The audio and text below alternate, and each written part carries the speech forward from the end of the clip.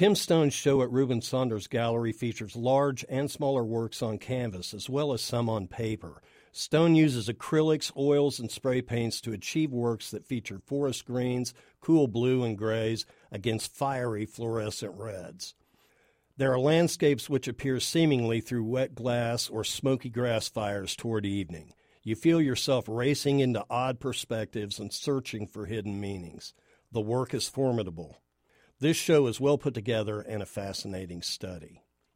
Charles Bauman and Troy Becker are showing together at Mark Arts. Bauman's playful canvases feature landscapes and water pools in a collision of drips, spatters, and rivers of paint.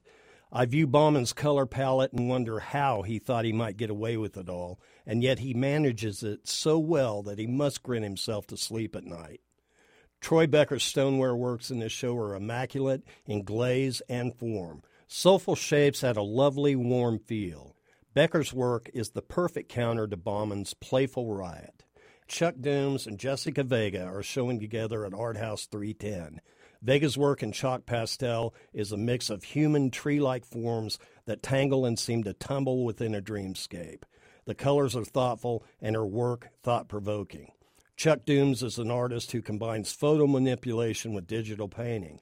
With Dooms, there are no rules. View his work while listening to Captain Beefheart, Sun Ra, or John Spencer, and it will begin to fit perfectly. His work is lysergic acid diethylamide, and I love him for it. For KMUW, I'm Kirk Klontz.